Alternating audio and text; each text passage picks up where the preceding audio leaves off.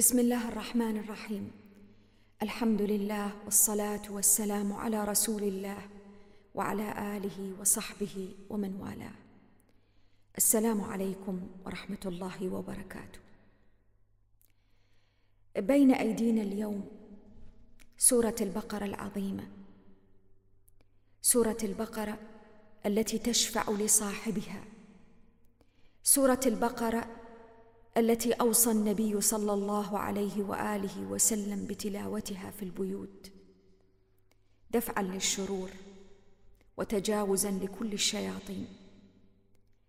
سورة البقرة منذ بدايتها، وهكذا كل سور القرآن، تحوي محوراً أساساً تدور حوله كل القصص والمواقف والآيات في أطول سورة من سور القرآن. ولكن قبل أن نبدأ بتدبرها دعونا نتذاكر بعض المبادئ المهمة حين أخذ كتاب الله عز وجل بين يدي، حين أقبل على القرآن. علي أن أستحضر بعض النقاط. أهم ما ينبغي أن أستحضره أن القرآن منهج حياة وعمل، منهج عمل، وأني كلما ازددت قرباً من هذا الكتاب العظيم، كتاب الله سبحانه وتعالى، وهو يتحدث إلي وهو يكلمني، فإن هذا سيساعدني على فهم الواقع الذي أعيش فيه، فهم الأحداث اليومية التي تمر بي، بل فهم أحداث العالم بأسره.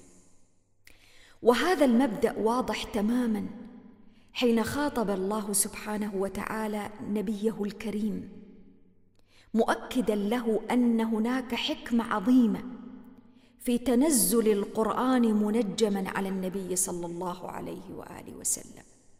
القرآن ما نزل جملة واحدة، القرآن نزل منجماً مفرقاً على فترات زمنية طويلة عاصرت فترة الرسالة السماوية إلى الأرض. هذه الفترة التي أخذها القرآن في التنزل كانت ضرورية جداً، ضرورية لكي تكون مع الأحداث اليومية التي يمر بها المسلمون عصر التنزيل في ذلك الوقت. ونحن اليوم ونحن نقرأ كتاب الله عز وجل نحتاج أن ننزل القرآن على وقائعنا، على أحداثنا اليومية. ولذلك رب عز وجل يقول: وقال الذين كفروا لولا نزل عليه القرآن جملة واحدة كذلك لنثبت به فؤادك ورتلناه ترتيلا. القرآن يحتاج مني لكي يثبت فؤادي وقلبي وأزداد إيمانا ويقينا وهدوءا واستقرارا وسعادة في نفسي. لابد أن أعرض حياتي ومواقفي الحياتية على القرآن العظيم. لابد حين أخذ سورة، ولتكن هذه السورة هي سورة البقرة، أعرض حياتي، كل حياتي، بمواقفها المختلفة، بتعاملي مع الآخرين، أقاربي، زملاء العمل، كل الأحداث المختلفة التي أمر بها كشخص أعرضها على هذا القرآن. حينها يأتي التثبيت الذي وعد الله سبحانه وتعالى به عباده المؤمنين بهذا القرآن العظيم. ولذلك كان من أعظم فوائد تدبر القرآن أن تتزكى النفوس وتطيب، أن تبنى الشخصية المتكاملة، الشخصية النفسية الهادئة المستقرة. وقد ذكرنا في مرات سابقة أن من أزمات العصر الذي نعيش فيه أن الإنسان المعاصر بدأ يعاني من الفراغ النفسي، بدأ يعاني من القلق، بدأ يعاني من الحيرة، من التخبط. القرآن يشفي من ذلك كله، ولكن لأجل أن يتحقق الشفاء لا بد من الإقبال على هذا القرآن وسوره بهذه النفسية المستعدة لأن تعرض حياتها على القرآن العظيم، وأن تسلم قيادة نفسها لهذا القرآن وأحكامه ولو خالف الهوى وما اعتدنا عليه. نحن في حياتنا نعتاد على أشياء متعددة، نتعلم من بيئاتنا ومن ثقافاتنا المختلفة أمور متعددة، فيها خطأ وفيها صواب، ولكني حين أقوم بعرض نفسي وحياتي على القرآن أنا بأسلم قيادة نفسي إليه، أنا أقف عند أوامره وحدوده. وحين يحدث أن تخالف تلك الأوامر ما اعتدت عليه وما تهواه نفسي وتميل إليه، فهنا يتضح الميزان الحق الدقيق، أن تبقى أوامر القرآن وتعاليم الكتاب العظيم فوق كل اعتبار في حياتي. وهنا يلوح لنا محور سورة البقرة العظيمة. سورة البقرة أطول سورة في كتاب الله، سورة البقرة أكثر من جزئين في كتاب الله. سورة البقرة بكل آياتها وأحكامها التشريعية، وهي سورة مدنية استغرق نزولها وقتا طويلا، عايشت المسلمين في أوقات وفي فترات مختلفة من عصر الرسالة ومواقف متعددة، حوت من التشريعات والأوامر الإلهية ما لم تحتويه أي سورة من سور القرآن العظيم. جاء فيها الكلام عن الإيمان مفصلا، جاء فيها الكلام عن الآخرة، جاء فيها الكلام عن الجنة والنار، جاء فيها الكلام عن التشريع، جاء فيها الكلام عن المعاملات بكل أشكالها، أسرية، مالية، سياسية، دولية، كل الأشكال، كل ذلك في إطار وجو مفعم بالإيمان بالله سبحانه وتعالى والتوجه إليه. والمحور الأساسي الذي تدور عليه السورة الهدى والتقوى، يلخصها قوله عز وجل: ألف لام ميم ذلك الكتاب لا ريب فيه هدى للمتقين. الهدى والتقوى، فالله سبحانه وتعالى قرر منذ الآية الأولى في كتابه ومنذ الآية الأولى في هذه السورة العظيمة أن هذا الكتاب الذي تأخذه الآن، هذا الكتاب الذي بين يدي وبين أيديكم، هدى، ولكن لمن؟ للمتقين. هذا الكتاب فيه هداية، فيه نور، فيه بصائر، ولكن لمن؟ لمن أحب الهداية، لمن يعمل لأجلها، لمن يأتي إلى هذا القرآن حين يفتح صفحات القرآن ليقرأ ورده اليومي أو يستمع إليه، يأتي إليه بقلب تحركه جوانح الشوق للهداية، قلب متعطش للهداية، قلب يسأل الله سبحانه وتعالى الهداية بعمق. وقد ذكرنا في فضائل سورة البقرة أن السورة بأكملها إجابة لدعاء المؤمنين وإلحاحهم وتضرعهم بالدعاء لله سبحانه في سورة الفاتحة: اهدنا الصراط المستقيم. ولكن ما أحتاج إليه الآن وأنا أأتي إلى سورة البقرة أن أجدد الطلب، أن أحيي ملامح الشوق والتلهف للهداية، أن أجدد في نفسي هذا المعنى العظيم، أن أأتي إلى هذه السورة وأنا أتطلع للهداية، أسأل بصدق، بإلحاح، بإخلاص. وهذا يتطلب مني أن أدرك قيمة الهداية في حياتي. هب أني قد امتلكت الأموال، هب أني قد حققت كل الأماني الدنيوية في حياتي، ولكن لا قدر الله حرمت من نعمة الهداية لله سبحانه، فما قيمة كل ما أمتلك وقد خسرت أعظم ما يمكن أن يمتلك؟ الهداية، الهداية التي توصلني إلى الله سبحانه في الدنيا وفي الآخرة، الهداية التي إذا حرم الإنسان منها، وسنرى تفصيلات في سورة البقرة ومواقف وأمثلة لأناس حرموا من الهداية، كيف تكون حياتهم؟ كيف يكون إقبالهم على الدنيا؟ كيف يكون بعدهم عن الله عز وجل؟ كيف تكون طريقة تعاملهم مع الآخرين؟ هل يمكن أن يحقق الإنسان لنفسه السعادة بعيداً عن طريق الهداية؟ لا يمكن أبداً. هذه السورة العظيمة جاءت لتبني معاني الهداية حتى في تشريعاتها، حتى في أحكامها الأسرية، حتى في أحكامها المالية الاقتصادية، في كل شيء، في كل آية إنما هي للهداية. ربي سبحانه وتعالى يأخذ بأيدينا، يأخذ بقلوبنا وأسماعنا وأبصارنا حين نسلم قيادها له ليوصلنا إلى الهداية. فلا هداية بعيدا عن الله، ولا هداية بعيدا عن منهج الله، ولا سعادة ولا استقرار ولا فلاح بعيدا عن الهداية. إذا ربي سبحانه وتعالى أذن بالهداية لنا فقد حزنا خير الدنيا والآخرة.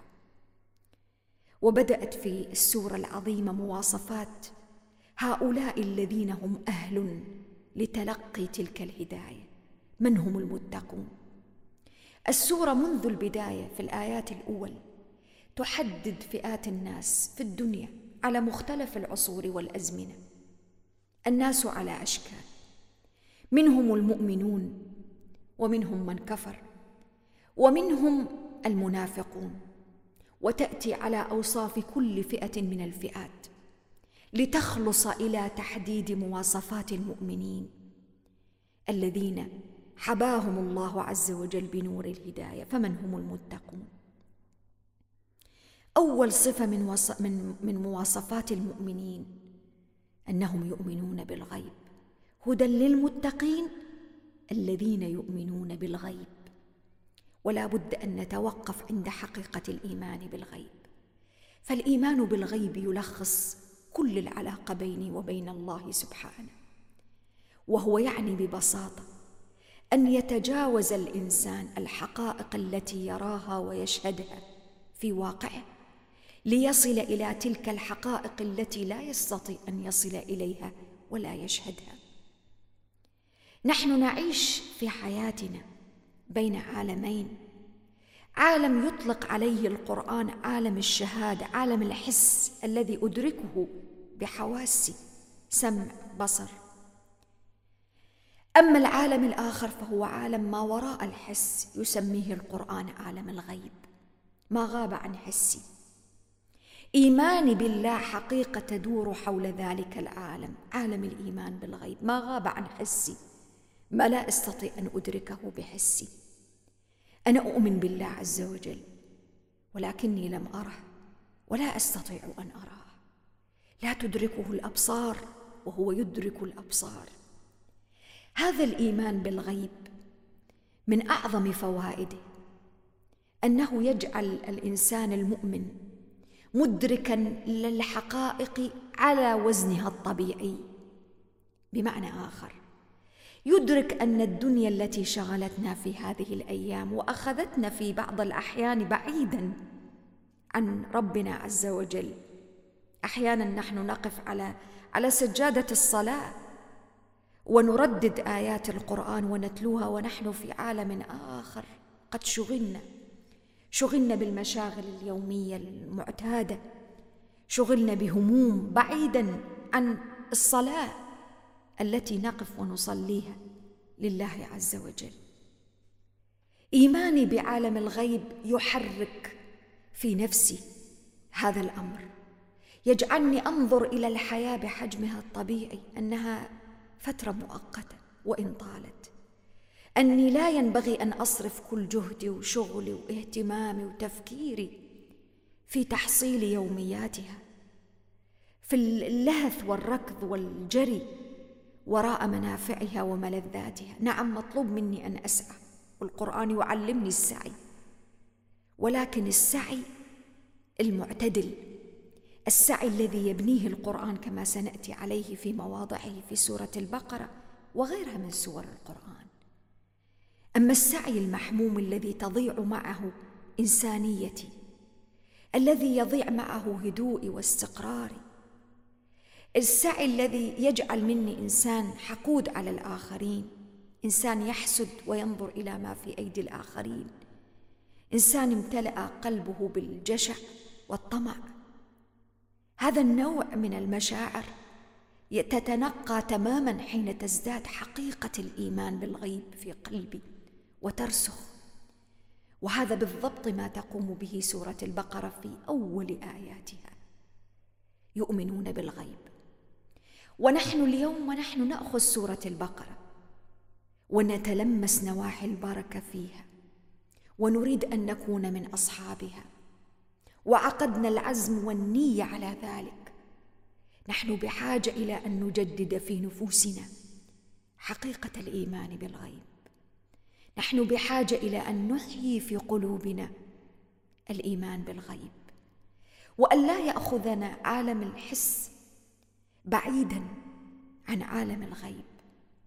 عالم الحس الذي نشهده اليوم كبشر، خاصة في وقتنا المعاصر، مليء بالمغريات، مليء بالملهيات، مليء بالأشياء التي تشدنا وتأخذنا بعيداً عن عالم الغيب. ولكن المطلوب مني أن يكون لي صلة وثيقة بعالم الغيب من خلال تجديد علاقتي مع الله سبحانه وتعالى، وقراءة كتابه، وتلمس عظمة الآيات فيها. يؤمنون بالغيب. وتأملوا معي كيف جاءت المواصفة الثانية للمتقين مباشرة في نفس الآية بقوله عز وجل: ويقيمون الصلاة ومما رزقناهم ينفقون. حقيقة إيماني بالغيب ليست مجرد اعتقاد بالقلب، وإنما لابد أن تنعكس في الواقع الذي أعيش فيه. وأعظم انعكاس للإيمان بالغيب يتجلى في حفاظي على الصلاة، في إقامة الصلاة. والفارق شاسع بين أن أصلي مجرد صلاة وأن أقيم الصلاة. إقامة الصلاة تقتضي أشياء متعددة. إقامة الصلاة تقتضي أن أأتي إلى هذه الصلاة وأنا متأكدة وموقنة ومستحضرة أني ملاق الله عز وجل. ولذلك سيأتي ذكر الصلاة في هذه السورة في آيات عديدة، منها الأمر بالاستعانة بالصبر والصلاة، ووصف الصلاة بأنها كبيرة إلا على الخاشعين الذين يظنون أنهم ملاقو ربهم وأنهم إليه راجعون. إقامة الصلاة تستدعي أن أأتي إلى الصلاة وأنا مستشعر بأنها لقاء بيني وبين الله سبحانه وتعالى، أنها صلة وجسر يربطني بربي سبحانه وتعالى. أن أقبل على الصلاة حين أتوضأ وأستعد لها وأنا مستشعر بعظمة ذلك اللقاء. الصلاة شرعت في أوقات متعددة في اليوم والليلة لتجدد اللقاء، لتديم الصلة بين العبد وربه، لتعظم أمر الميثاق الذي بيننا وبين الله سبحانه، لتجعل حياتي فيها سعادة وطمأنينة، لتجعل مع الصلاة محطات استراحة من تعب الحياة، من ضنك الحياة، من شدة أحداث الحياة اليومية. الصلاة راحة لمن يقيمها ويقوم بها. وإقامة الصلاة تقتضي المسارعة والمبادرة للصلاة حين أسمع النداء، تقتضي عدم التسويف والانشغال بملاهي الدنيا عن الصلاة في وقتها، تقتضي التمعن والتفكر في كل كلمة من كلمات الصلاة، تقتضي تحويل الصلاة إلى زاد، أعظم زاد في حياتي، تقتضي ألا أجعل الصلاة مجرد حركات روتينية جسدية، ركوع، سجود، قيام، تحرك في نفسي. فإذا ما تحققت في الصلاة تلك المعاني أصبحت من أعظم وسائل الهداية، أصبحت الصلاة تجديد للإيمان بيني وبين الله. ولذلك هذا الأمر له ثمرات. النبي صلى الله عليه وآله وسلم كان يقول لبلال: أرحنا بها يا بلال. الصلاة راحة، الصلاة قرة عين المحبين، الصلاة واحة لكل إنسان أتعبته هموم الحياة والدنيا. الصلاة سعادة، ولكن متى؟ حين يقيمون الصلاة. ولذلك نحن بحاجة أن نعرض صلاتنا على القرآن العظيم. أنا بحاجة اليوم وأنا أقرأ الآيات الأول من سورة البقرة أن أعرض صلاتي على هذه الآية. هل أنا أقيم الصلاة أم أني أؤديها مجرد أداء روتين اعتيادي. إذا كنت أقيم الصلاة لابد أن أجد لها ثمرات إيجابية.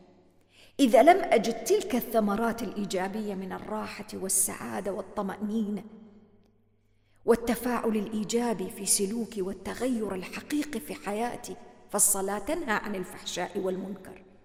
هذا يعني أني بحاجة إلى أن أعيد النظر في صلاتي من جديد.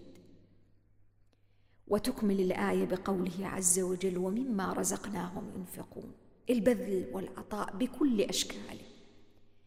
إيماني بالغيب جعل لدي قدرة على البذل والعطاء، جعل عندي قابلية على التفاعل الإيجابي مع من حولي، جعل عندي استشعار ويقين، غير المفاهيم في قلبي، جعل عندي استشعار أن ما أنا فيه من نعم هو ليس من قبيل ذاتي البشرية الضعيفة، ولكن من عند الله سبحانه.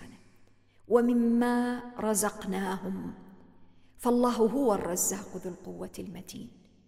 ما بي من نعمة فهو من الله سبحانه، ما في من صحة، ما في من غنى، ما في من ذكاء، ما في من مواهب، هو ليس من تلقاء نفسي.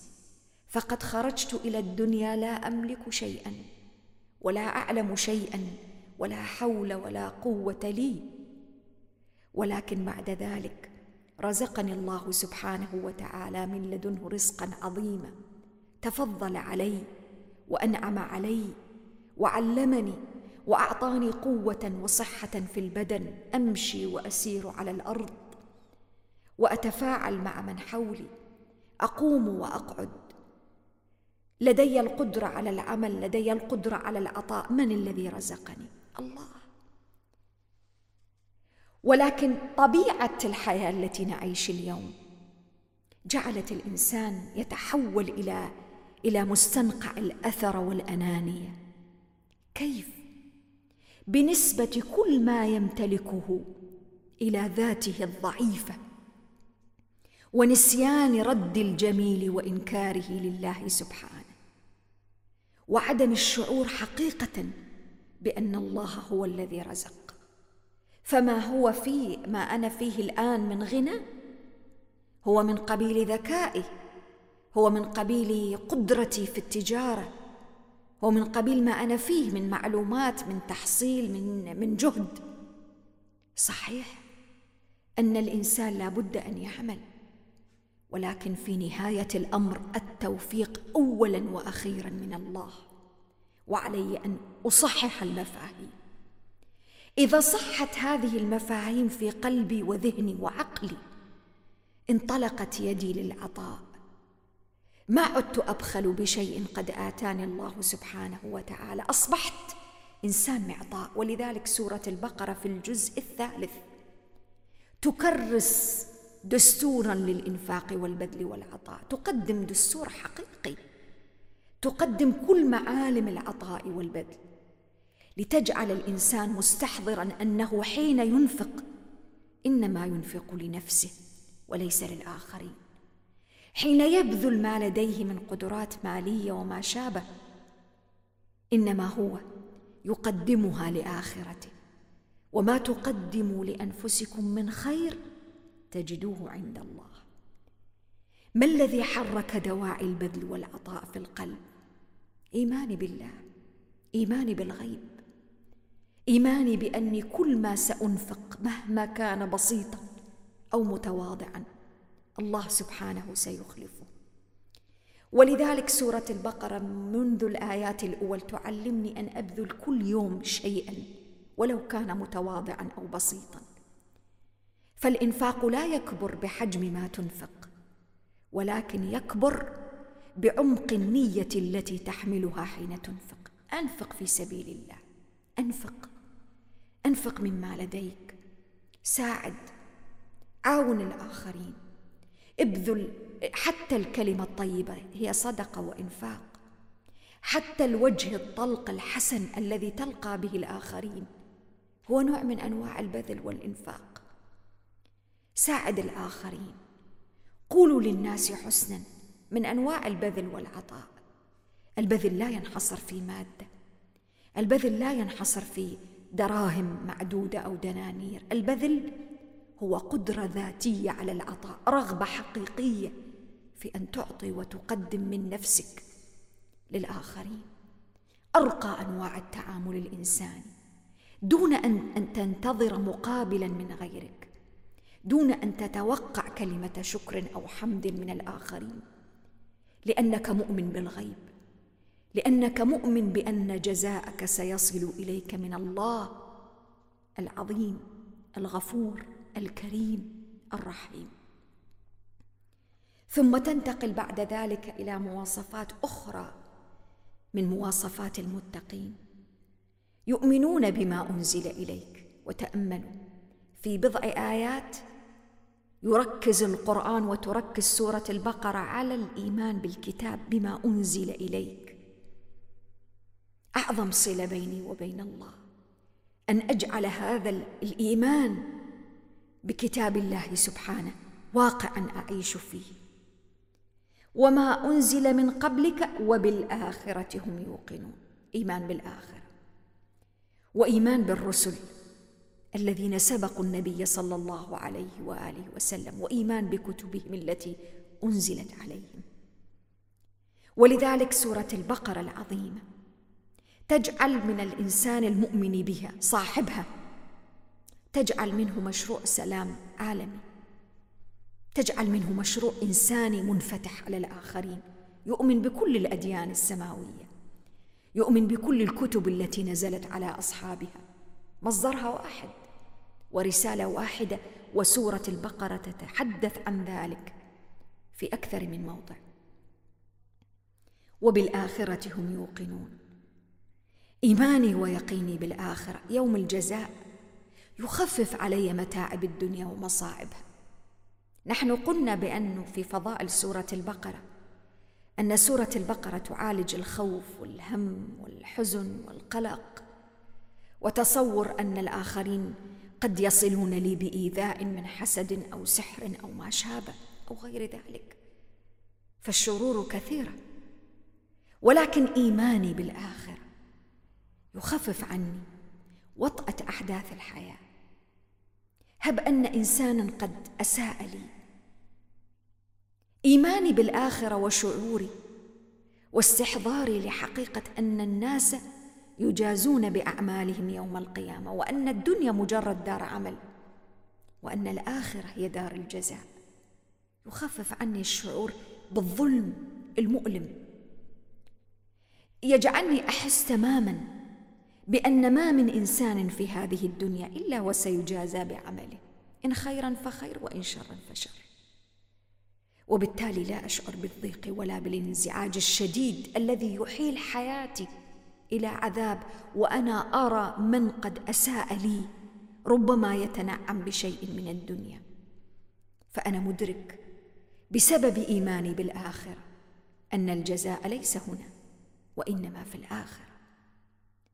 وبالآخرة هم يوقنون.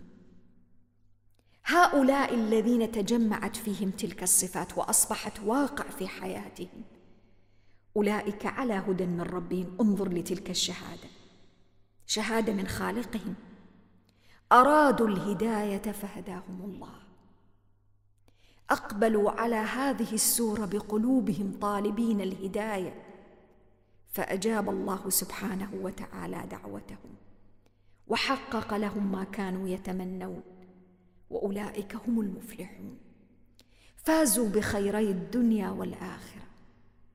ولا يمكن أن يجمع الإنسان بين خيري الدنيا والآخرة بعيداً عن هذا القرآن. الآيات الأول من سورة البقرة لخصت أعظم دعائم المنهج، لخصت السورة بأكملها، لخصت كيفية علاج هذه السورة لنفسي ولحياتي. لا يمكن أن تعالج هذه السورة أحداً من مخاوفه وقلقه دون أن تستقر الحقائق الأولى في ال5 آيات الأولى هذه في النفس، تستقر في القلب وتتحقق في الواقع. ولأجل أن يتبين لنا ونحن نتدبر في سورة البقرة عظمة النعمة، نعمة الهداية. يعرض القرآن وتعرض السورة ما يناقض الهداية: الكفر، الضلال، البعد عن الله عز وجل، فبضدها تعرف الأشياء. فانتقل من صفات المتقين إلى صفات فئة أخرى من الناس، رأت المنهج أمام عينيها، رأت القرآن، رأت الكتاب، ولكنها عزفت عنه ولم تؤمن به: الكفار. ولذلك ربي سبحانه وتعالى بدأ في مواصفات الكفار بشيء فقال: إن الذين كفروا. والكفر أن يغطي الإنسان النعمة، أن يعزف عنها، سواء عليهم أأنذرتهم أم لم تنذرهم لا يؤمنون. الكافر ما عاد ينفع معه أن تتلى عليه آيات القرآن العظيم، ما عاد ينفع. لماذا؟ لأنه قد ختم ابتداء هو بنفسه على قلبه وسمعه، عطل جميع منافذ الإدراك، فجازاه الله سبحانه بقوله: ختم الله على قلوبهم وعلى سمعهم وعلى أبصارهم غشاوة ولهم عذاب عظيم. لماذا كان ذلك الختم؟ لأنهم أغلقوا المنافذ، ما استطاعوا أن يصلوا إلى تلك الآيات العظيمة. ولذلك نحن نؤكد في كل مرة ونحن نتدبر القرآن: إياك أن تأتي إلى القرآن بقلب غافل، إياك أن تمسك بين يديك القرآن وأنت قد غفلت عن آياته العظيمة. لا تأتي للقرآن إلا وقد فتحت منافذ الإدراك لديك: سمع، بصر، قلب. القلب من أهم وسائل الإدراك، فالقرآن يتنزل على القلوب. الاستعداد لتلقي الآيات العظيمة، هذا الأمر ما كان موجود عند الكفار. ولذلك القرآن في سور عديدة يعبر عن عدم قدرة الكفار على استقبال معاني الكتاب العظيم بطرق مختلفة. أحيانا يضعون أيديهم في آذانهم، أحيانا يغلقون أعينهم، أحيانا يتصرفون بتصرفات مختلفة لأجل هدف واحد: أن لا تصل آيات الكتاب إليهم. فمن لم يرد الهداية أنى لله أن يهديه سبحانه. ربي سبحانه لا يهدي إليه إلا من أراد الهداية حقيقة. ولذلك نحن بحاجة ونحن نقول اهدنا الصراط المستقيم إلى تجديد المعنى، إلى الشعور بمعنى الهداية ومعنى الحاجة إلى الهداية. ثم تنتقل بعد ذلك السورة إلى فئة أخرى من الناس، فصلت في صفات المؤمنين، ثم انتقلت إلى الكفار، ثم وصلت إلى المنافقين. والمنافقون هم أناس لديهم كفر تحت غطاء الإيمان، اعتقدوا أن الإيمان عمل ظاهري، عمل قشري، حولوا معنى الإيمان العظيم إلى معنى ظاهري فقط. تصوروا أن الإيمان مجرد كلمات تقال باللسان، مجرد ادعاء دون تطبيق في واقع الحياة، دون تغيير في السلوك والأعمال، دون تحرك القلب والفؤاد بمعاني الإيمان.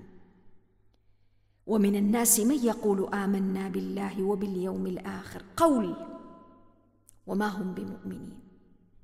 وفي سياق الحديث عن النفاق ربي يحذر المؤمنين، يحذرنا من الوقوع في درك النفاق. النفاق حفرة عميقة جدا تحول بين الإنسان وربه. النفاق مزلق خطير جدا، والآيات هنا تتحدث عن النفاق الاعتقادي. هناك نفاق اعتقادي وهناك نفاق عملي، أعمال تؤدي إلى النفاق. أما النفاق الاعتقادي فهو أن يكون الإنسان في أصل ذاته كافر ويبقى على كفره، ولكن في ظاهره يمارس شعائر الإيمان توهما منه أن الإيمان مجرد شعائر وقول باللسان. وهؤلاء الله سبحانه وتعالى أوقف لديهم القدرة على الإحساس بحقائق الأشياء وتبصرها.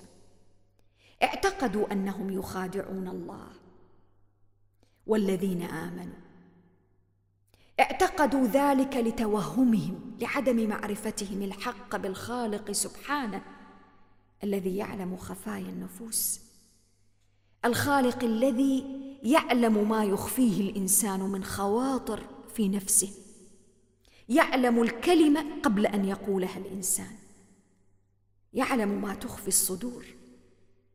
جهلوا هذه الحقيقة وصرفت عن قلوبهم، فتصوروا وتوهموا أنهم يخادعون الله، فكانت النتيجة أن زادهم الله مرضاً والنفاق مرض. امتلأت قلوبهم بالأمراض المختلفة: شك، حيرة، تخبط، خوف، نفاق، جبن، هزيمة، خضوع لأهواء الدنيا. فتحولت تلك المشاعر والأمراض المختلفة التي تكونت نتيجة لبذرة النفاق إلى إفساد مستفحل في الأرض، يفسدون في الأرض. منهج حياته ما عاد فيه شيء اسمه إصلاح، منهج حياته كله إفساد، يفسد في الأرض. ومع ذلك ورغم ذاك الفساد البين الواضح الظاهر في تصرفاته، هو لا يرى فيه فسادا بل يراه صلاحا. وإذا قيل لهم لا تفسدوا في الأرض قالوا إنما نحن مصلحون، ألا إنهم هم المفسدون ولكن لا يشعرون. ما عاد يشعر بالفساد، ما عاد يرى حقيقة الأمور كما هي في الواقع، أصبح يراها بشكل آخر مختلف تماما عما هي عليه. أعماه الله، طمس الله على بصيرته. لماذا؟ جزاء وفاقا لما قام به من مناقضة لحقائق الإيمان في قلبه وخداع نفسه. وهؤلاء رب سبحانه وتعالى جعل لديهم أمراض أخرى نبتت من النفاق، منها أنهم يقيسون الإيمان بمقاييس الربح والخسارة الدنيوية فقط، لا يرون شيئا سوى الدنيا. فإذا رأوا أن الإيمان وأصحاب الإيمان في رفعة وفي علو وإقبال من الدنيا وزخرفتها وزينتها، التفوا إلى المؤمنين ولحقوا بركبهم. وإذا رأوا أن المؤمنين ليس في جانبهم الربح بل الخسارة المادية التي هم يتوهمونها، انصرفوا عنهم، ربطوا الإيمان بالمكاسب الدنيوية. ولذلك القرآن وصفهم أعظم وصف، قال: أولئك الذين اشتروا الضلالة بالهدى فما ربحت تجارتهم وما كانوا مهتدين. يشترون الدنيا بالآخرة. والآيات وهي تتكلم عن كفار ومنافقين هي بتوجه الخطاب، أنا أعرض نفسي على تلك الآيات. ولذلك لا ينبغي للمؤمن حين يقرأ الآيات التي تتكلم عن الكفار أو النفاق أو المنافقين، لا ينبغي أن ينصرف عنها ويقول أن تلك الآيات غير موجهة لي. فالقرآن كله من الفاتحة إلى سورة الناس موجه لي ولك بصورة مباشرة. فكل قصة وكل موقف لابد أن أجد مثاله في نفسي وفي حياتي. كل آية حتى وإن تكلمت عن الكفر والنفاق علي أن أعرض نفسي وتصرفاتي ومشاعري على تلك الآيات حتى لا أقع فيها، ولا أخرج نفسي خارج قوس تلك الآيات العظيمة. ثم إن الله سبحانه وتعالى ضرب مثلا آخر للمنافقين، وربما ملفت للنظر أن الآيات التي تحدثت في سورة البقرة عن المنافقين وصفاتهم آيات عدة أكثر من تلك الآيات التي تحدثت عن الكفار، وأكثر من تلك الآيات الأول التي تحدثت عن صفات المتقين والمؤمنين. لماذا؟ خطر الكفار واضح لأنهم أظهروا وأعلنوا الكفر. خطر المنافقين باطن. خطر المنافقين أخطر وأعظم شر من الكفار. فهم أعلنوا ظاهريا الإيمان وانضموا إلى جماعة المؤمنين وعاشوا معهم ومارسوا الأعمال معهم من صلاة وما شابه، ولكن أضمروا تلك المشاعر الأخرى. هذا الأمر في غاية الخطورة، ولذلك جاءت الآيات بضرب الأمثلة المتعددة لهم لأجل أن يحذر المؤمنون، لأجل أن يتوقوا من تلك المواصفات. المثل الآخر الذي ضرب للمنافقين مثل عن النور، نور الهداية قريب منهم، وهم آمنوا بالإيمان ظاهريا، ولكنهم حين كفروا في باطن إيمانهم ذهب الله بنورهم وتركهم في ظلمات لا يبصرون. النور كان أمامهم، نور القرآن أمامهم، ولكنهم باعوا ذلك النور واشتروا به الضلالة، متوهمين أن الدنيا التي اشتروها أغلى وأعظم وأعز من تلك الآخرة التي باعوها، غياب عن الحقائق. ولذلك علينا دائما، وسورة البقرة تؤكد هذه المعاني لصاحبها: لا تستبدل الذي هو أدنى بالذي هو خير، لا تبع آخرتك بدنياك، لأن الآخرة هي أعظم مطلوب، الآخرة هي البقاء، والدنيا إلى فناء وزوال. هؤلاء المنافقون حين فقدوا القدرة على السمع وعلى النظر أصبحوا صم بكم عمي فهم لا يرجعون، فقدوا كل قدرة على السمع والإبصار. هل هذا يعني أنهم قد أصيبوا بالعمى الظاهري، عمى الأعضاء، عمى البصر الحسي؟ أبدا، ولكنها لا تعمى الأبصار، وإنما تعمى القلوب التي في الصدور. عميت الأبصار والقدرة على الإبصار لديهم، فما عادوا يرون الأمور على حقائقها، تمر به الأحداث في الدنيا فلا تحرك فيه الحقيقة التي من وراءها. ولذلك قلنا أن سورة البقرة والقرآن يجعل الإنسان المؤمن متبصراً ناظراً في حياته. هذه القدرة فقدها المنافق بضلاله ومرضه، فقد القدرة على الرؤية الحقيقية، الإبصار بمعنى رؤية الأشياء على حقيقتها، ورؤية ما هو أبعد من حقيقتها، رؤية مآلات الأحداث والأمور. يرى ظاهراً، يعلمون ظاهراً من الحياة الدنيا، وهم عن الآخرة هم غافلون. غافل عن الآخرة، لا يدرك شيء. من أين جاء ذلك كله؟ من النفاق. والمؤمن ينتفع بنور الهداية، والمنافق لا قدرة له أبدا على الانتفاع بالنور. ولذلك ضرب له مثل فقال: يكاد البرق يخطف أبصارهم كلما أضاء لهم مشوا فيه، وإذا أظلم عليهم قاموا ولو شاء الله لذهب بسمعهم وأبصارهم إن الله على كل شيء قدير. وبعد أن فصلت سورة البقرة العظيمة الفئات من الناس، المؤمن، الكافر، المنافق، قدمت الدعوة المفتوحة لكل البشر. فالله سبحانه وتعالى في علاقته وخطابه إلينا إنما يخاطبنا بأنه الرب الحنان المنان، الرب الذي يحبنا، الرب الذي يدعونا، الرب الذي يربينا، الرب الذي يريد بنا الخير. يا أيها الناس اعبدوا ربكم الذي خلقكم والذين من قبلكم لعلكم تتقون. ويعطيني سلسلة من الأشياء التي لا يمكن مهما وصل بي البعد عنه إلا أن أراها أمام عيني. الذي جعل لكم الأرض فراشا والسماء بناء وأنزل من السماء ماء. هذه النعم العظيمة التي لا ينبغي أن تتحول أنظاري عنها أبدا، لا ينبغي أن يتحول مفهوم الاعتياد عليها إلى شيء يثبط إيماني. إيماني بها وبالخالق الذي رزق وأعطى ووهب. المشكلة اليوم في عالمنا المعاصر أننا اعتدنا على تلك المظاهر الطبيعية، الظواهر الطبيعية.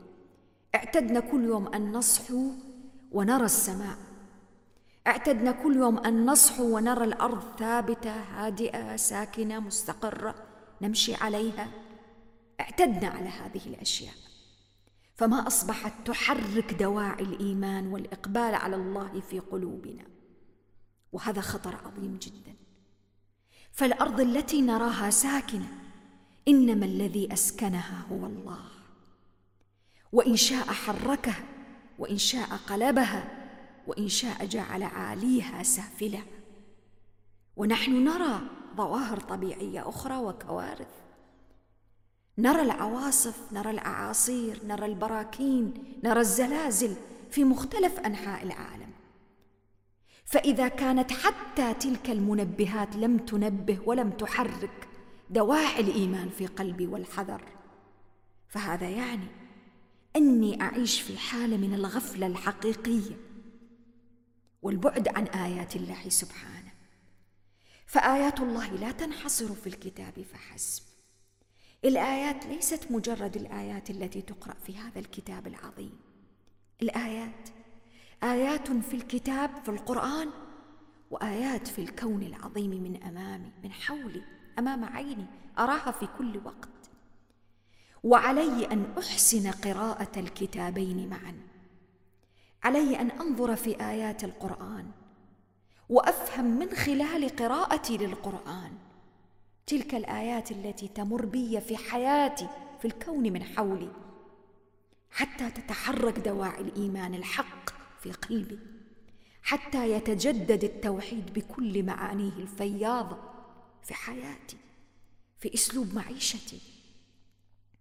ولذلك القرآن في هذا الموضع من السورة جمع بين الاثنين، ثم انتقل من تلك الآيات العظيمة إلى التذكير بعظمة المنهج الذي أنزله على عبده، المنهج الحق الذي نزل على النبي صلى الله عليه وآله وسلم، لا ريب ولا شك فيه.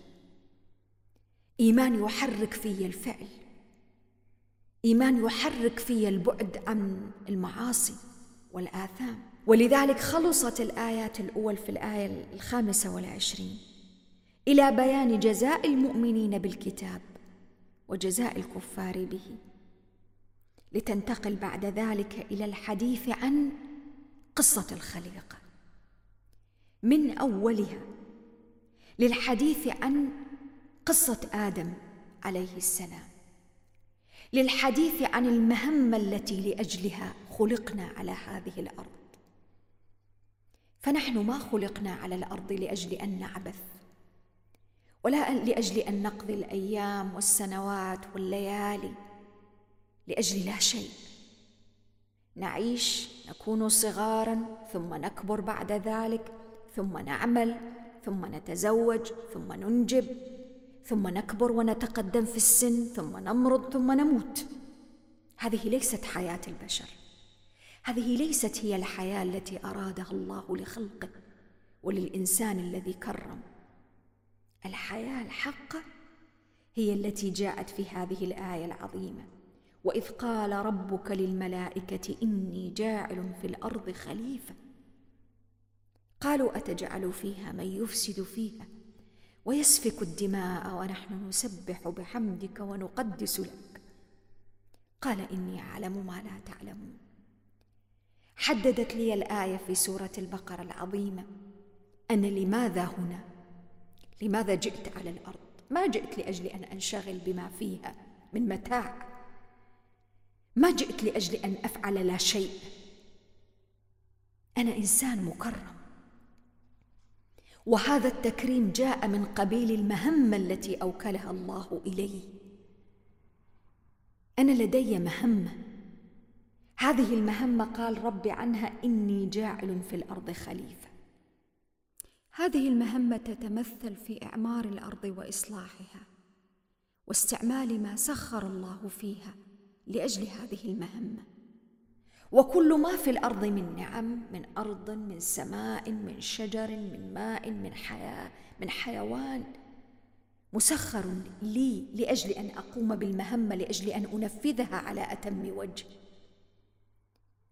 وهذه المهمة تقتضي أن أحقق ما أمرني به الله سبحانه وتعالى على هذه الأرض.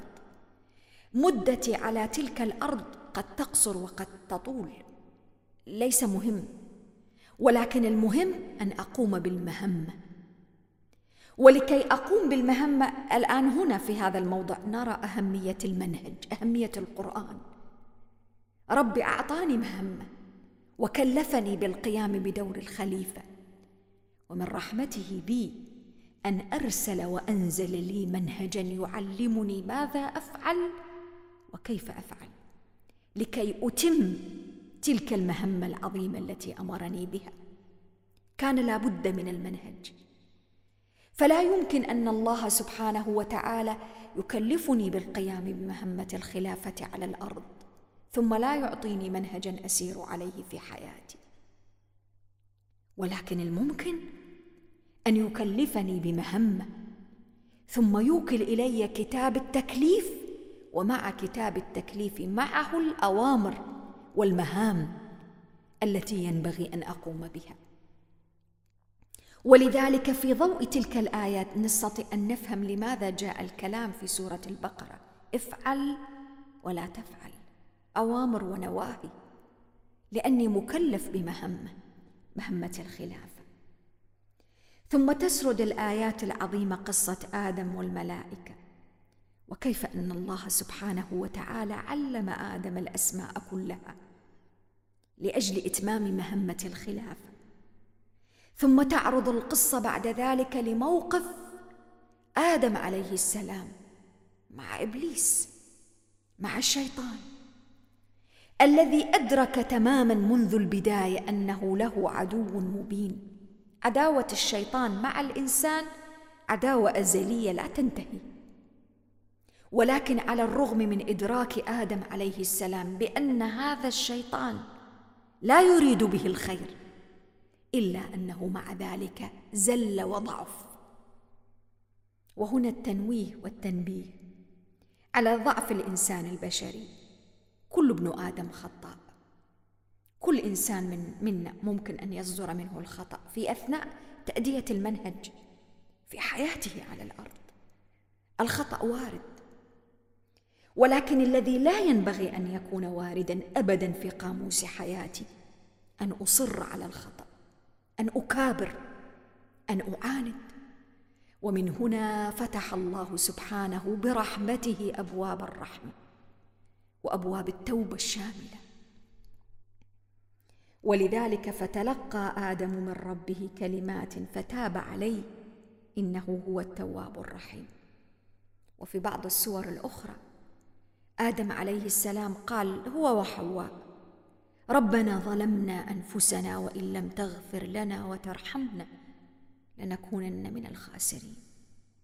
ظلم الإنسان لنفسه، تجاوز الحدود، تجاوز الأوامر التي أمر بها الله سبحانه، الاعتداء على الحقوق، على النواهي كما سنأتي عليها في سورة البقرة، يقتضي الاعتراف بالخطأ، يقتضي التراجع عن ذلك الخطأ، يقتضي محاولة تصحيح الخطأ، وهو أمر مهم جدا.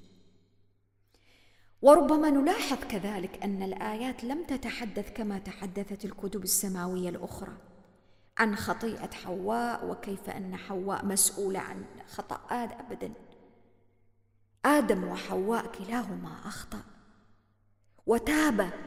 وتاب الله عليهما، فلا خطيئة موروثة على الإطلاق في هذا الدين العظيم. كل نفس بما كسبت رهينة، وباب التوبة مفتوح، والتراجع عن الذنب وارد بل مأمور به، وهو ما ينبغي أن نقوم به. وتؤكد الآيات قضية المنهج مرة بعد مرة: فإما يأتينكم مني هدى. وتأملوا معي، وهنا لم يصف المنهج بكتاب أو أي شيء آخر، وصفه بالهدى، فإما يأتينكم مني هدى فمن تبع هداي فلا خوف عليهم ولا هم يحزنون. لا هداية بعيد عن منهج الله عز وجل، لا يمكن، لا يمكن. ثم تبدأ السورة العظيمة في الجزء الأول كامل بعرض مثال وأنموذج لأمة أنعم الله عليها بالهداية والمنهج والأنبياء، أمة من الله عليها بمنهج، ولكن كانت لها مواقف مع ذلك المنهج لا يصح أن تكون. ويبين القرآن وتبين السورة العظيمة خطورة المواقف التي وقفتها تلك الأمة إزاء منهجها في سياق التحذير لأمة القرآن من الوقوع في نفس ما وقع به بنو إسرائيل. أمة بني إسرائيل: يا بني إسرائيل اذكروا نعمتي التي أنعمت عليكم وأوفوا بعهدي أوف بعهدكم وإياي فارهبون وآمنوا بما أنزلت مصدقا لما معكم. إذن أعظم نعمة امتن الله بها على عباده وعلى بني إسرائيل نعمة المنهج، نعمة الهداية، نعمة الأوامر والتكليف. وأمرهم في تلك الأوامر أن يقفوا موقفا إزاء ذلك المنهج، يحافظوا عليه وفاء. التكاليف والأوامر التشريعية هي عهد بيني وبين الله. فأنا على سبيل المثال حين أفتح سورة البقرة وأنا مؤمن بها وأنا أقرأ تلك الآيات، أصبحت تلك الآيات بنود لميثاق وعهد بيني وبين الله، علي الوفاء به، التزام. فهو حين يأمرني ويقول وأقيموا الصلاة، أصبحت الصلاة عهد وميثاق بيني وبين الله، علي أن أوفي به. ومن تمام الوفاء بالشيء أن أأتي به وفق ما أمر به الله عز وجل. ولذلك حذرت الآيات من سلسلة من الممارسات التي وقع فيها بنو إسرائيل، وأوامر متعددة ليس لأجل فقط بني إسرائيل. فالكلام موجه للأمة التي حملت القرآن الآن، عليها أن تعي الدرس تماما، عليها أن تأخذ العبرة والعظة مما وقع في بني إسرائيل، عليها أن تتجاوز إشكاليات بني إسرائيل، عليها أن تتعلم الدروس ولا تقع فيما وقع فيه القوم. فمن الآيات والتعاليم قوله عز وجل: أتأمرون الناس بالبر وتنسون أنفسكم وأنتم تتلون الكتاب أفلا تعقلون. الازدواجية في التعامل، وخاصة من بعض رجالات الدين. البعض يعيش حياة مزدوجة، يأمر الناس بشيء بالخير ولا يأتيه، وينهاهم عن الشر والمنكر ويأتيه. نسوا الله فأنساهم أنفسهم. والقرآن يحذر من ذلك المزلق: وأنتم تتلون الكتاب. والآية تحذير شديد، تحذير من أن يصبح القرآن الكريم أو الكتاب المنهج حجة على الإنسان لا عليه. ونحن هنا ونحن نقرأ هذه الآيات علينا أن نحذر وأن نستحضر هذا الحذر الشديد. اللهم لا تجعل القرآن حجة علينا واجعله حجة لنا. آيات القرآن حين تتلو تصبح التزام، وحين لا ألتزم بتنفيذ تلك الآيات في حياتي وواقعي أصبحت الآيات حجة علي. فماذا سأقول لربي سبحانه حين يقول ويأمرني بألا أكل الربا وأنا أكل الربا والعياذ بالله؟ ماذا أقول لربي حين يأمرني ألا أمتد ولا تمتد يدي لأكل أموال الناس بالباطل وأنا أفعل في حياتي؟ ماذا أقول له؟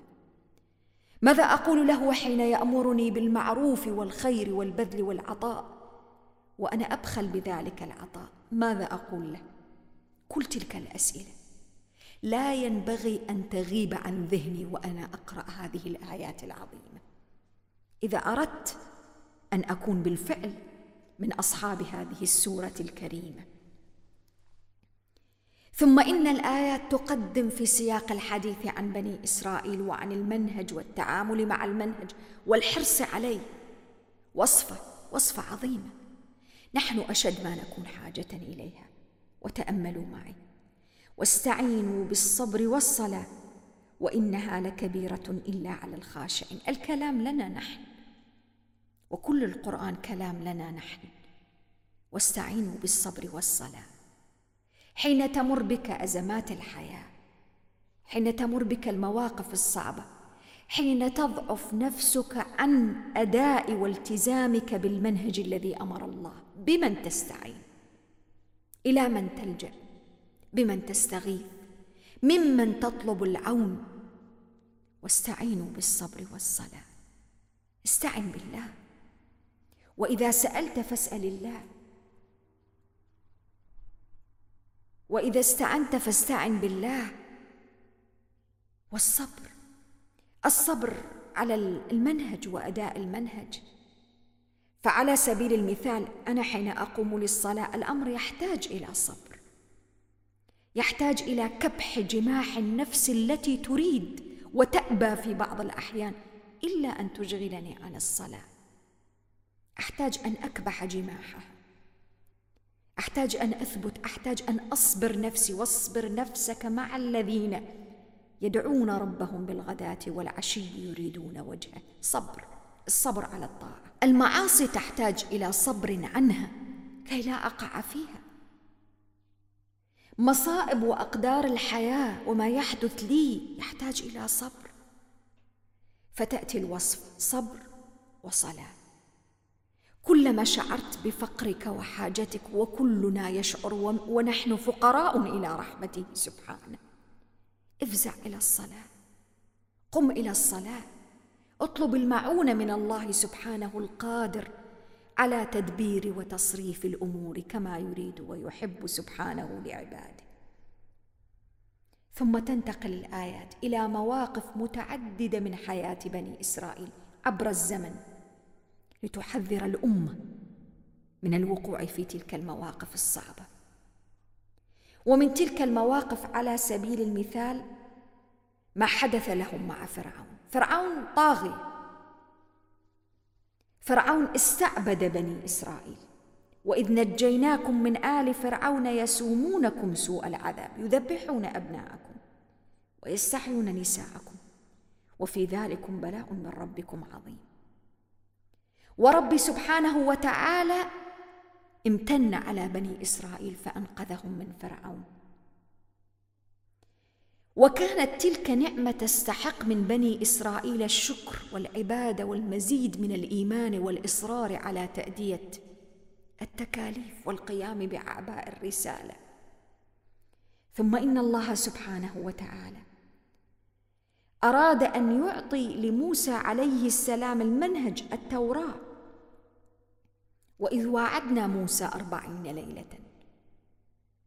ولكن أمة بني إسرائيل ما قابلت تلك النعمة، نعمة إنقاذ بني إسرائيل من بطش فرعون وجبروته وطغيانه، ما قابلت تلك النعمة بالشكر والحمد، قابلت النعمة بالكفر والإصرار عليه. ثم اتخذتم العجل من بعده وأنتم ظالمون. وهذا مزلق خطير. نعم الله لا تقابل إلا بالشكر مهما كانت محدودة أو بسيطة، وليس في نعم الله شيء بسيط. ولذلك ربي سبحانه وتعالى يغفر للعبد يشرب شربة ماء ويحمد الله عز وجل عليها. شربة ماء، لماذا؟ لأنها نعمة.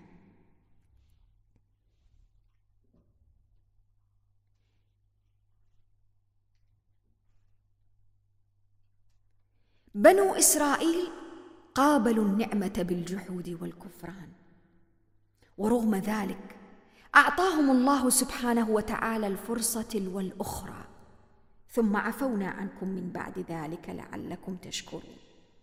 وأعطاهم المنهج: وإذ آتينا موسى الكتاب والفرقان لعلكم تهتدون.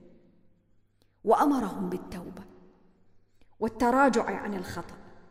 ولكن بني إسرائيل في تلك المرحلة كانوا قد أغرقوا في عالم الحس. وهنا وقفة مهمة. بنو إسرائيل أغرقوا في عالم الحس وابتعدوا عن تطبيق الإيمان بالغيب. ونحن قلنا منذ البداية الإيمان بالغيب ينبغي أن يكون قضية حاضرة في حياتي.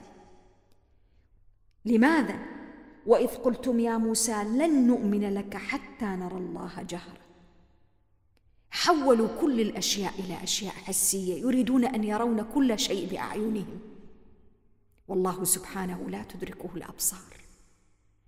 ولذلك الآيات بتحذر من المسلك المادي الحسي والإغال فيه، لأنه خطير جدا على حقيقة الإيمان بالغيب. ثم إن بني إسرائيل لم يتوقفوا عند ذلك، كانوا كلما أمرهم الله سبحانه أمرا غيروا وبدلوا فيه وفق أهوائهم ومصالحهم الشخصية. كان فيهم عناد، كان فيهم إصرار على الخطأ، ما استطاعوا أن يستسلموا لقياد ذلك المنهج، منهج التوراة الذي أنزله الله سبحانه عليهم. ما أسلموا قياد قلوبهم وحياتهم لذلك المنهج. كانوا يغلون في السؤال عن تفاصيل الأشياء، تفاصيل الأحكام التشريعية، ليس بنية الإيمان بها ولا اتباعها، ولكن بنية المماطلة، بنية التكاسل. والقرآن كشف عن تلك النية الخفية وأظهرها أمامنا للحذر من الوقوع فيها. لا تأتي إلى المنهج وتفاصيل التعاليم الربانية بنفس تكثر من السؤال وتلح في السؤال.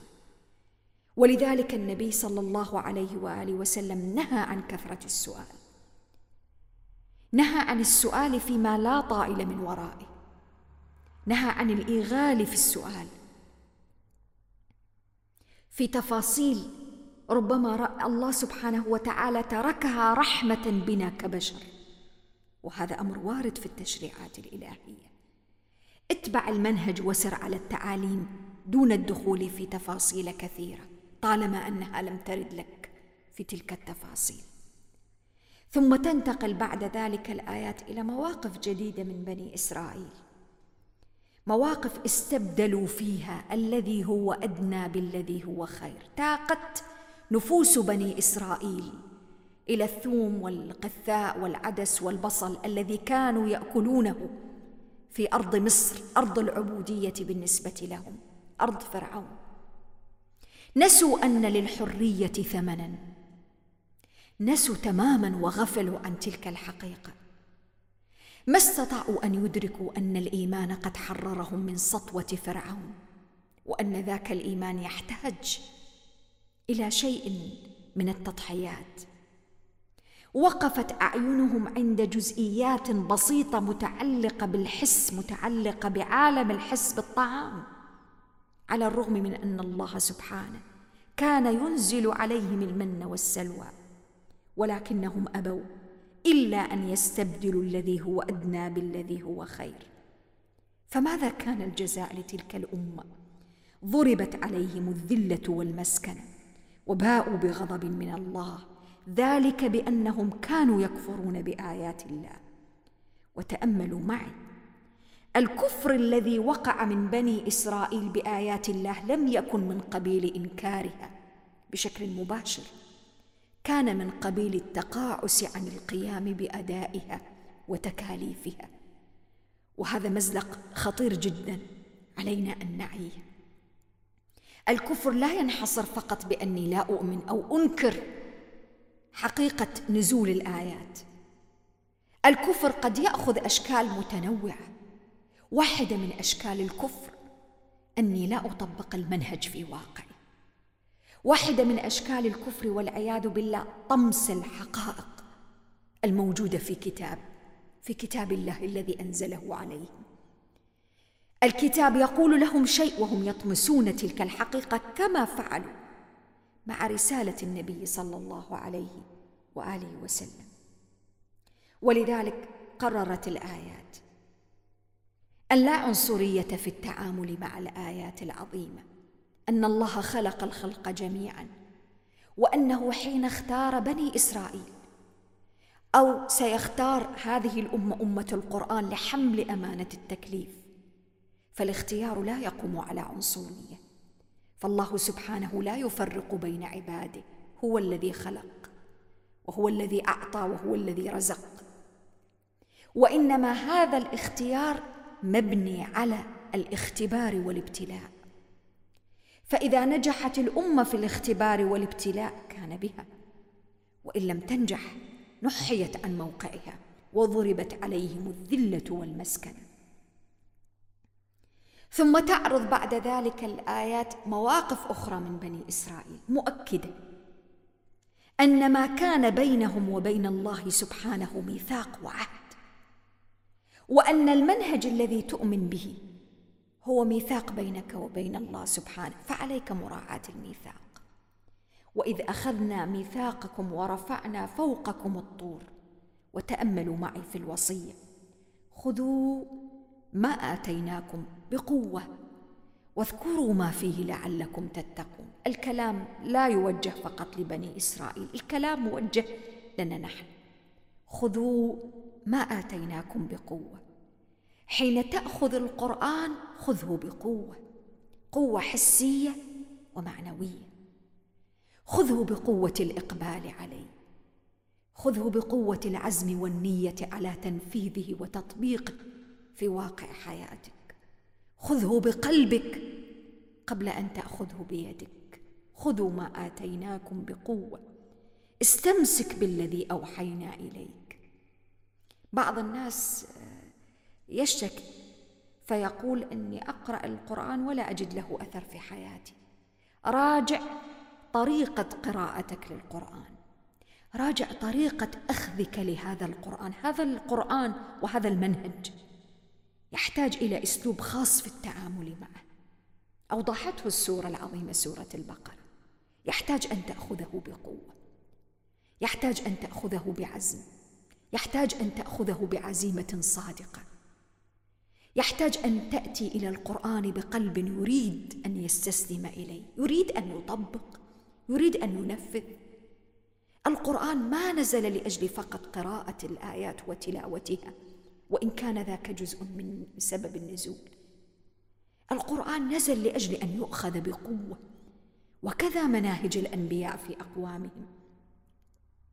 واذكروا ما فيه لعلكم تتقون. ولذلك في سياق الحديث عن بني إسرائيل هناك تحذير لنا نحن. فالأمة أمة بني إسرائيل حين ضربت عليها الذل والمسكن وغضب من الله عز وجل، وابتليت بقسوة القلوب وعشرات الثمرات السلبية في حياتها عبر التاريخ وإلى اليوم، كان من قبيل تعاملها السيء المنحرف مع المنهج الرباني الذي أنزله الله سبحانه وتعالى. هناك سوء في تطبيق المنهج، هناك انحراف ذكره القرآن. ثم توليتم من بعد ذلك. التولي والإعراض عن المنهج، الإعراض في طريقة التعامل مع المنهج الرباني.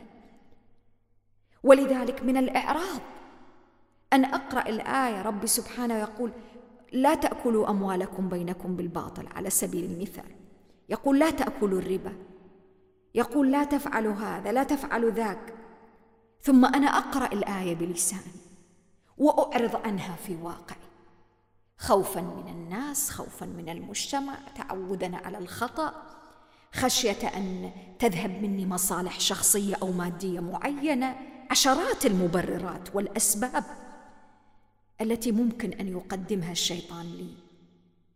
ولكن كل تلك المبررات لا يمكن أبداً أن تبرر لي غياب المنهج عن حياتي وعن واقعي، ولا يمكن أن تشفع لي بإعراضي عن ذلك المنهج.